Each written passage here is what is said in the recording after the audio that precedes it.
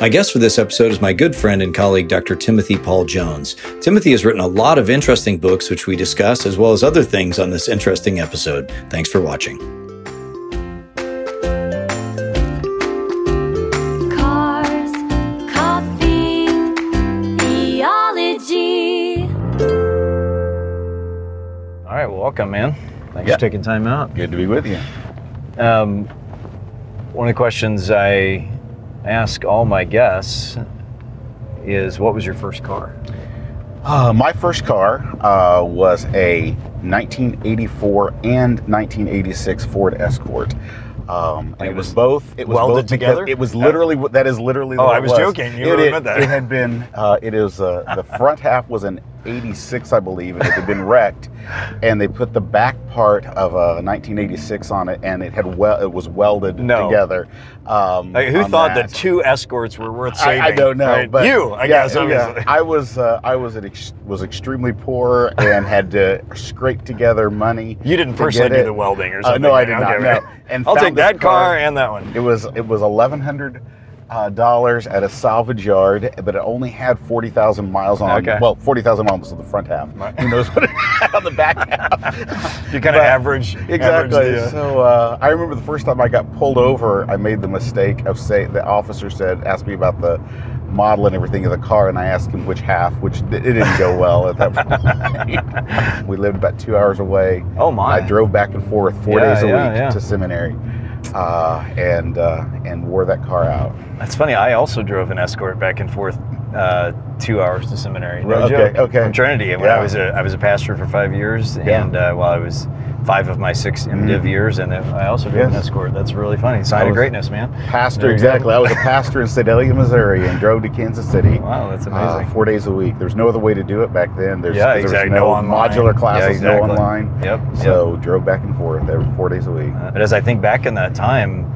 that was where I gave myself a literary education. That's when I started listening to Audible audiobooks. It wasn't Audible. It was I would go to the library. I'd stop at a library and check out cassettes. Yeah. And for 5 years, I just listened to novels constantly. A lot of all the stuff in high school that you were supposed to read, didn't enjoy and couldn't appreciate. And I feel like that really formed me in a significant way. Similarly, what I listen to back and forth is Ligonier Ministries tapes. I listened to R.C. Sproul over and over, back and forth, all the way, in that till I could probably to this day recite his history of philosophy lectures. That's huge, man. On that, I just listened to that over and over. So that was that's very cool. That was what I did back and forth. Right. And listen to a lot of rock and roll, I should say. Right. In all honesty, I don't want to sound more cultured than the truth is. Now there is the car I'm getting once we down to 2 children. I had a Mustang before we moved. That was the heartbreaker of moving here when we did that. Is I sold my Mustang. Okay. It was my favorite car ever. And so, what was it? It was what was it? It was the 40th anniversary of 2004. So it was a silver 2004 Mustang. Still the Fox body, I think it's called before. Because it was right before that one. Yes. They went to the fastback. Exactly. They went to that one. They changed it the next year. This is the last of that one. It was silver. Really, really liked that car. Did you have a new? And so, no, I bought it used, but I bought it when I finished my doctorate. Nice. I had been paying a monthly payment for the doctorate, so I switched over and paid a monthly payment for the car. Nice. And so I had that car and enjoyed that car a lot. And so the deal was when we sold that car, is like, okay, whenever the time comes that we're down to 2 children, again, I'm stop adopting them. Come on, man, exactly. You keep going the wrong way. So we've got to get down to 2 children, and I'll get back to and I'll get another Mustang again. Good for you. Anyway, that's what I've told the kids. Okay. Let's get some coffee.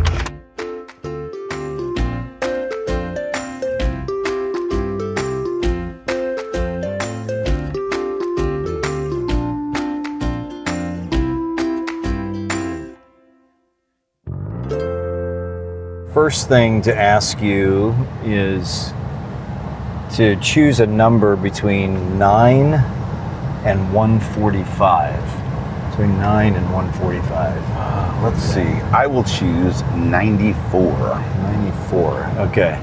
So, why don't you turn to that beast? Okay. I don't know how long ago that was published. Yeah, a few years. Okay. And, what did you say? What number? 94. 94. And read a paragraph out of there and see if you agree with it. Okay.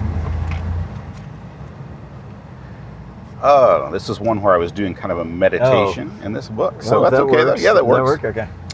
Revenge is sweet, or so I heard. So, Lord, if you happen to be in a lightning-hurling mood at this moment, I could certainly come up with a list of potential targets.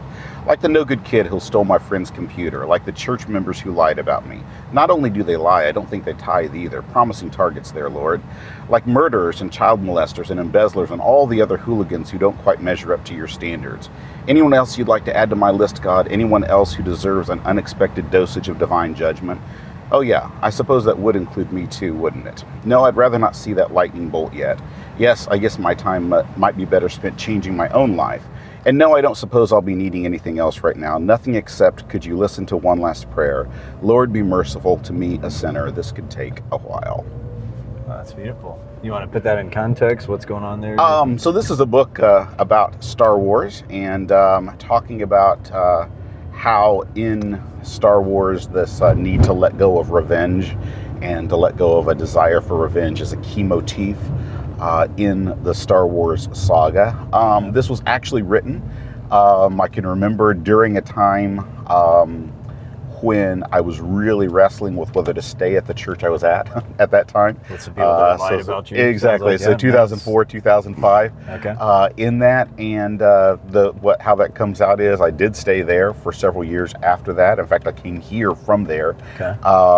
And I had some of the most fruitful years of ministry that I've ever had. Definitely not just some of, but the most fruitful years of ministry from there. Almost left. From about 2004 to 2007 in that particular church. It was during a transition time in which the previous pastor had been there 27, 28 years and then left, and I became the senior pastor. There was resistance. Come on, everybody knows that. Exactly. That is the worst case scenario. That's the fodder person. Right, exactly. But you did more than a year. I did. And I'd been the associate pastor of the church. I stepped into the pastoral role almost just because it needed to be done. He left and it needed to be done. So I stepped into that role, and it was hard, but it turned into some beautiful years of ministry. It really did there. So that's some of the context, but this book in particular, you want to say something more about? Yeah, it comes down to, I always wanted to write a Star Wars book. That was one of my life goals from when I was about 5 years old, and I'm totally not exaggerating that.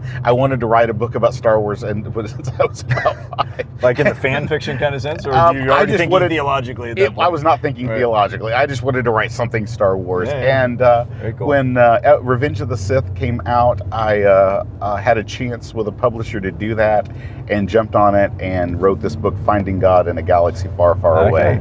Is there a thesis, or is kind of an exploration of certain themes within Star Wars? It's just an exploration of certain themes. Truth be told, looking back at it years later, it tells a lot more about me than it does about Star Wars, which is okay. It was me working out a lot of things. There's a lot of things I'd say differently and do differently in it than I now, but it was sometimes I wrote a couple of books, one in 2005 and one in 2007. Both of which, including this one, flopped commercially, but I'm glad I wrote them anyway. The other one was called Hullabaloo, which was more than anything else me working through just a lot of grief and pain in my own life, and working through that. And you want to say more about that? Yeah, we so my wife and I went through we started trying to have children in 1999, and just went through some horrible stuff of being matched with children, getting children, then having birth mothers change their mind and losing the children. We went through that 3 times in 1 year of losing children in that way, and 2002, 2003, and just the book Hullabaloo, the other one that I wrote during that time, was just me, as much as anything else, working through how does this all work in light of that. I often tell my students at apologetics classes, there's 2 different crises you have to work through, and the first one is it true? And the other one is, does it work in terms of your Christian faith? And apologetics should be both about, is it true and does it work? For me, I dealt with the is it true years earlier, and that was me dealing with the does it work, that dynamic of faith. So I've got another book here. We'll just choose page 100 out of this one. Okay. All right. What year was this book? This was 2007. Simply put, what changes from one gospel manuscript to another is the precise form of the title. The identification of the author, however, never varies in any New Testament fragment or manuscript that has its title intact. This unity in titles isn't limited to one region of the Roman Empire. Examples of this unity may be found in manuscripts from the western portions of the ancient empire all the way to North Africa, Egypt, and Asia Minor. So you want to put this book in context? What's the title of this again? This is Misquoting Truth. Okay. It is a response to Bart Ehrman's book, Misquoting Jesus. And it's part of arguing that the Gospels were attached to certain traditions and names of known people all the way back into the 2nd, 3rd, 4th century. This isn't something that is a late thing. Of course, Bart Ehrman in his book Misquoting Jesus, as well as a later book, Jesus Before the Gospels, argues that the names Matthew, Mark, Luke, and John were attached to the Gospels later, not because Matthew, Mark, and Luke, and John had anything to do with the Gospels, but they were arbitrarily attached later in Rome. And my argument here is that you can't really say that, because otherwise you would have ended up with, at some point, different gospel manuscripts with different names applied to them later on. But you have the Gospels spreading all over, at least let's go with what we actually know from manuscript evidence, or from the church fathers, at least in Rome, Asia Minor, and Egypt, at the very least, those locations. You have them there, and yet there's a consistency in the titles as soon as the titles begin to emerge on the Gospels. So, I mean, it seems obvious why you wrote the book as a response to another book, but maybe you want to say something else about it? Like, how did this kind of come about? Yeah, it actually flows out of what I said earlier. Is it true, and does it work? The does it work? That's the Finding God in a Galaxy Far, Far Away, Hullabaloo, those books there. This is the is it true part. And if I really kind of dig back through in my own past, the reason that I felt compelled to write something in response to Ehrman was precisely because of when I struggled with the "is it true" question, which was in my first year of college. I'd been raised in a church that was King James Version only. Yeah, I saw that in there. Yeah. And there's no manuscript variances. There's some sort of mystical manuscript out there called the Textus Receptus that has all the perfect everything, and it's the King James Version translated from that, supposedly. All of this that I went into first year of college believing all that, and then took a course in New Testament, was taking courses in Greek, and realized that everything I'd been told was false. And at the same time, I was my job that I was working, one of the 3 jobs I was working at that time, was as a librarian, and I just found all of these books by and about atheists, and I just started reading atheist books all the time, and some of the early papers from the Jesus Seminar that were coming out at that time and things like that. I started just consuming all that. Real questions. Yeah, and it started really shaking my faith. Yeah. And so my faith was really shaken during that time. And talking maybe early 90s. Yeah, that would have been early to mid 90s. So the Jesus Seminar is really that's its strength time. Right. It was really that was. It doesn't have much influence now, except for Time Magazine on Easter Sunday. Exactly. They'll conveniently appeal to the Jesus Seminar on those times. But that was the time where they were actually. Kind of it was. Yeah. And so I was reading, and I mean that's when I ran across.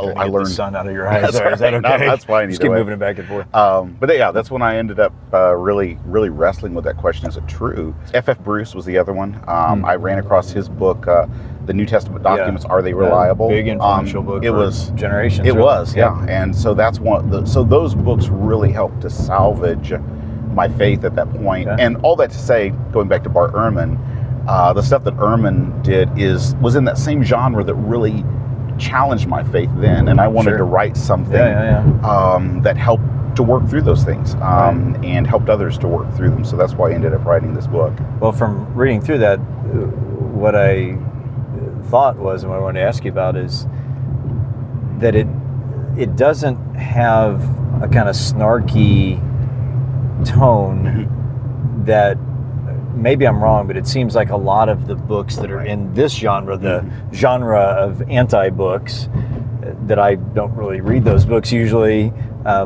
maybe snarky or at least not very nuanced. But I know you well, and if there's anything I know about you, very thoughtful, very nuanced. You're not just giving, cookie cutter answers, and this doesn't come across as, flat-footed either. And so I just want to commend you on that. Well, there's a book that expresses some nuance, and I know from other conversations that you're working on some gospel stuff. Maybe you want to say that. And I know from our extensive conversations about that you're very nuanced in your views on that. Do you want to say something about what you're working on? I'm working on. So thank you for doing that. And part of that is, and I'm not going to name the names, but I read early when I was encountering some of this stuff in the 90s, some of that snarky early apologetic stuff, and it didn't help me. That wasn't what helped me. What helped me was people like F.F. Bruce, who are very nuanced, or C.S. Lewis, who admits, yes, there are pagan parallels to the Gospels, but here's why. And I wanted to have that, and so in this book, what I'm trying to do is basically saying, look, Ehrman has his facts correct. Nobody's disputing that. But there's other ways of reading the facts he presents than the way he presents them. In that's my goal in that. But what I'm working on now is a couple of different projects. One on why trust the Bible that's intended for atheists, and so it's a book just working from the Gospels outward to the rest of the canon, but it's intended to be given to somebody who is an unbeliever or who is at least wrestling with belief. And the other one has to do with second century apologetics. I think that there's so much beauty in second century apologetics to do with the Gospels, and the way they argue for the truth of the Gospels is so different from how we argue today, and sometimes they're arguing from the sheer beauty of things. Sometimes they're arguing from the effect they have on Christian ethics and goodness, and all of that. And I want to recapture that, and so there's a book I'm working on. That reflects a major epistemological shift in modernism, where we only think that proving things is the only basis for trust or something. And I want to go back to an earlier apologetic. I hate even using the word pre-modern or the term pre-modern, because that sounds as if modern is somehow an apex instead of a temporary annoyance, which is how I view modernity. But anyway, so go back to an earlier apologetic at that point, and we'll try to recapture the way they were reading the Gospels and how they argued for the truth of the Gospels, really, which is so much more beautiful than anything I read today. I mean, the word apologetic or apologetics, particularly in my mind, the scripts that run for that, and I think for most people, is deeply rooted in this modernist epistemology, just a Christian version of it. Do you think the word is an older word? Do you feel like it's redeemable as a word, doing it the way you're doing it? I do believe it's redeemable, and I go back to, for example, in the embassy of Athenagoras, or Justin Martyr, or Aristides, who is my favorite apologist of all. When people are like, who's your favorite apologist? I'm like, Aristides, and they're like, who's that? No, I mean, but I really like Aristides. But what about Josh McDowell? Exactly, Aristides, come on. And so anyway, I do think the word is redeemable, and I think about it the way they are using it. That apologia, as they're using it, is shaped by the usage of it in Aristotle, which is the apologia was the opposite of the kategoria. That is to say, the kategoria was the accusation, and the apologia was the response to an accusation. Word given to it. Right, exactly. That's exactly what it was. And that's good. And Aristides, Athenagoras, what they are doing is something beautiful. So just go to Aristides. He starts off and he says, look, what really convinced me of this is the beauty of it, is the beauty of the world. The world is so beautiful that I had to believe in that. And then he said, I read the Christian scriptures and found them to be so beautiful. And then he says, if you really want an outward proof, and this is where we think he's going to kick into a modernity mode, if you really want an outward proof, and what he says is, look at the lives of Christians. They care for the poor. They care for those that are marginalized in society. They care for the underprivileged. And that's his external kind of idea. Now, he's not against, he gives arguments for the resurrection. For example, Justin Martyr does actually far more than the others at that point. But it's encased in this idea, and that's beauty and all of that. Really and that's what they understand as apologetics. That's their way of defending. That's their way of giving an apologia in counterpoint to the kategoria, is by appealing to these things. And I think the word itself ought to be redeemable when we understand it contextually in that way. You've written a lot of books. So one more, this one, which is so beautiful. This is such like a high quality piece of literature, like just the feel of it. I mean, you want to lick it almost, So How We Got the Bible. Yes. Very nice. If you'd read page 161, the fourth paragraph, or third full paragraph. But full paragraph. Or it is the fourth paragraph. The words that you... Okay, that's what I've worked to develop. Now let's see. This one here. This one right here. Yeah. The words that you read in these pages have been sharpened through invaluable critiques and comments from my assistants Garrick Bailey and Nick Wyrens, my esteemed colleagues Rob Plummer, Jonathan Pennington, and Greg Allison. There you go. You made it right there. Southern Seminary students, doctoral students Aubrey Sequeira and Andrew King, and layperson Bill Bensinger. This book was fueled by caffeinated potables consumed at the Starbucks on Frankfort Avenue in Louisville and at the single finest coffee shop in the Cosmos, Quills on Baxter Avenue in Louisville. There we go. There we go. We have it right here. There we go. Okay, good. Actually, I was mostly joking, but thank you. I was surprised to see that when I was reading this book. I'm like, I didn't know anything about that. That's great, especially because I didn't get a free copy of it. Exactly. I had to buy that thing at the bookstore, so thanks a lot, man. I make my mother buy copies of my books. Okay. I mean, don't you get some free? I do, but I use those to promote the books. I see how you are. So okay. I will completely admit that. I'm not even going to deny that. Okay, so the takeaway for me from this whole thing is, next time you want to ask me a question about the Gospels, there we go. You see me in the hall, I will start my lawyer time clock. No, I'm just going to start charging you. Okay, there we go. So our time is valuable, as we were talking about earlier. Exactly. So we'll just charge you. If there's not going to get a free book, then that's fine. I actually do try to slip into every book some sort of absolutely absurd things really like that, and so the new leadership book, for example, has a footnote about Jar Jar Binks in it, and Jar Jar Binks made the name index in the book. This is an academic book on leadership and biblical theology of leadership, as an example of a great leader. As well, it's actually really don't even try to redeem Jar Jar Binks. It does not matter if you've written a book on Star Wars. Don't even try. No, it's the opposite of it. So what I wrote, what it was about, is saying that the leadership culture at Lucasfilm was all about pleasing George Lucas. And that was the culture, and so they let nobody at any time said, George, this is awful.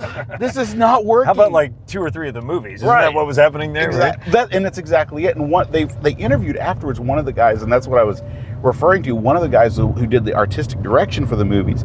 And they said, why did you let this happen? And he said, as long as George Lucas was happy, we were happy. Our job was to please George Lucas. And so they use that as an example. When your leadership theory goes to that point, that people just want to please the leader, then at that point, your leadership cultures become toxic at that point. So that's what I wrote in there, but it still gave me a chance to slip Jar Jar Binks into the book. Win-win. If you look in the side there, you will see some envelopes. Okay. And you can just choose one of them. Okay. They're different colors, so you can look at them if you want. You can pull them all out. Okay. Or you can just choose that one as well. These are random questions. I don't know what's in there either. Okay. And the deal is, you answer this random question, I will commit to answering it as well. Okay. All right? So that one wasn't open, right? No, it was not. Good. Who are some of your heroes in real life? I would say probably one of my biggest heroes in real life is Jar Jar Binks. Yeah, and not even George Lucas for that matter. I have an older sister, Sherry, who is really shaped my life. She taught me to read at a very, very young age, and helped me become just a voracious reader. In that she was 12 years older, I think, than me, and so she read to me when I was little and taught me to read and just caused me to love reading. Huge. So I don't think I would have. I didn't. In our family, nobody had ever done college ever.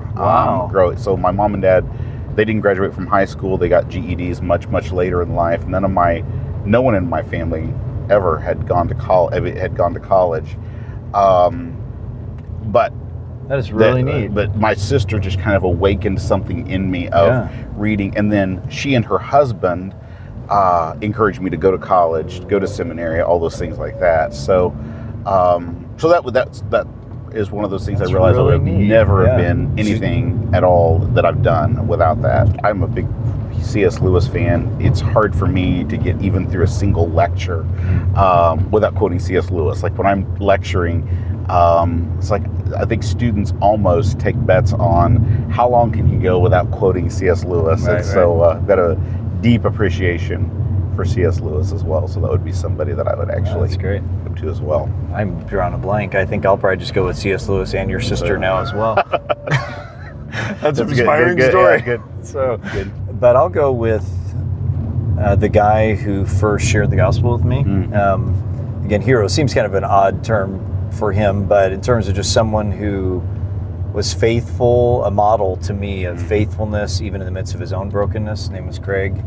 And in the midst of his own flaws and failures in life and struggles, he gave himself to serving on staff with Campus Crusade and raising his own money to do it when he could have gotten a better job, in the world's eyes, and shared the gospel and then poured his life into me as an 18-year-old hippie, crazy, out of control kid, so I guess just one more question, TPJ. So have you always gone by Timothy Paul Jones, or am I the only one who calls you that, or what's happening? If you want this, so it's actually kind of funny on that. So there is actually another Timothy Jones who does writing, who's an Episcopal priest, I believe. Okay. And so I went just by Timothy Jones up until about 2002, and what precipitated it was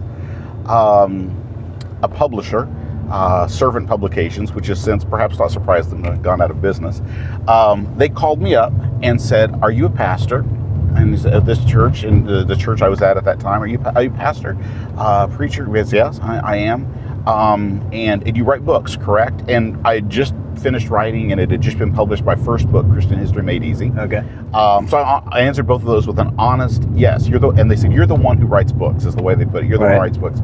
And then they went on to say, "Would you be interested in writing this book that we're projecting for our publisher?" And so I said, yes, I would be. I noticed then that I got an advance that was extraordinarily large for a second book from me, and then I got assigned to the editor that was Max Lucado's editor. Liz Haney was her name. And then they contacted me and said, "We actually thought you were the other Timothy Jones." But the contracts were already signed. Everything was already... So I ended up writing a book. Oh, my goodness. That is crazy. Okay. And so anyway, I wrote this book, and it was it the book they wanted? I mean, they were kind of locked into... The book is called Prayers Jesus Prayed. I don't recommend anybody read it. I was not even close to ready to write such a book. Oh my goodness! And there was not. I mean, I did not do well on that book. I want that book to go away forever. Well, now we've got a record of it. So exactly. So sales are going to go through the roof now. Other Timothy exactly. Jones. So that is crazy. And so I started going from that point forward by my full name to distinguish from this other individual. On that, and so I've gone by Timothy Paul Jones in all my writing. Have you ever met this guy? I've never met with him. We corresponded one time after that via email, just saying, "Hey, I emailed him and was like, I'm really sorry that you didn't mean to do this." Yeah, or whatever, I was not trying to do this. They called, asked me questions about this. I answered them completely honestly, and they sent me a contract. I signed it. I didn't realize what was going on until I ended up with Max Lucado's editor, and I thought, this is kind of strange. And this is a really big advance. Now I always go by Timothy Paul Jones in my writing. So that just ended up kind of multiplying into the rest of life. And then Russell Moore started calling me TPJ. Okay, I thought I started calling you. That's good to know. Russell Moore started doing that. And so anyway, so that's how... Because that's what I always call you. Yeah. Actually, I always call you TPJ. I always think it's funny because you're JTP and I'm TPJ, so it's kind of anagrams of each other. Exactly. Right. It goes back to 2002 when I accidentally got a contract for a book. At that point. That is the best. That is so funny. That's a great story. All right. Well, good, man. Well, it's been great to chat. All right, good to be with you. Really appreciate you, and as a friend and as a colleague and an author. So it's been good to chat.